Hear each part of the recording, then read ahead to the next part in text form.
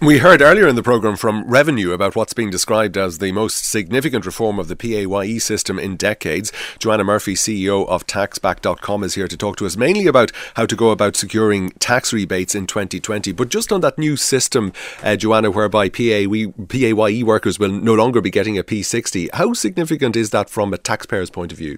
Good morning, Brian. Lovely to be on the show. I suppose, like everything, people in the cars going to work this morning or on the Lewis will be thinking about, the expensive time of year that it is. And when we hear from Revenue generally, that would create maybe a sense of fear. And this is good news, in fact. Anything that improves and speeds up the process of taxpayers getting their entitlements is always very good news. So at Taxback.com, we welcome that. I suppose the challenge still remains that the onus of responsibility to do this is on the taxpayer. And so it's necessary for them to be educated and to be familiar with what entitlements they're in fact due. And there are significant rebates there and significant amounts of money to be saved. Where can savings be made and how much might you be looking at? Yeah, see, that's the really interesting point from our perspective, is that most people, in fact, don't think that they're entitled to a refund. And 4 out of 10 people, in fact, would seek a refund, meaning 60% have not. In terms of the big ticket items, you're talking about medical expenses. Medical expenses would include the usual suspects like your GP and your consultant fees.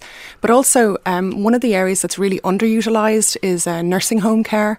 For example, if you have a parent that's in a nursing home, we all know how terribly expensive that can be. You're actually entitled to a refund or a rebate of up to the highest marginal rate of tax, which is 40%.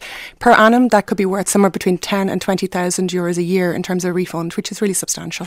Just to look at the medical expenses, I suppose is one that perhaps everyone can relate to. You probably pay between 50 and 70 euro to go to the doctor, and if you go a few times a year, how much might you be looking at getting back there? I mean, on top of head, you're talking about a 20% refund due on that. But some areas that are becoming very interesting are areas such as laser eye surgery. We see a sort of a big peak in people that are looking for their refund on those items, and that seems like an entirely good thing. Presumably, in order to get these, you have to be disciplined enough to keep all the receipts. So what's involved then? Is there much legwork involved after that? Well, I suppose we've just heard from the Revenue Commissioners on compliance and tax liabilities and a lot of frightening things. And now the good news is that they will be able to do a lot of this online in terms of managing their tax affairs. 2020, maybe new you. It is important to keep your tax receipts. It's a simple thing to do when you get into the habit of doing so, just to put them in a file or a box at home. But in fact, in order to do your application for a refund, you don't in fact need to submit receipts. But of course, when it comes to audit, we would always be strongly recommending that people would keep that for inspection if needed. And this new system that's being introduced by Revenue, whereby the P60 is being eliminated, things are moving mainly online. Does that make it easier now to claim rebates? Yeah, again, it's the onus of responsibility will always be on the taxpayer. So the fact that you can check your account online is a positive thing, but you will still have to know what refunds are due to you in order to make an application to receive that. And it's important to say that in our experience, most people actually overpay on tax. So the people that are listening to the show right now, they're worried about a credit card bill. On average, most of our Taxback.com clients are due more than €1,000 a year in tax rebate.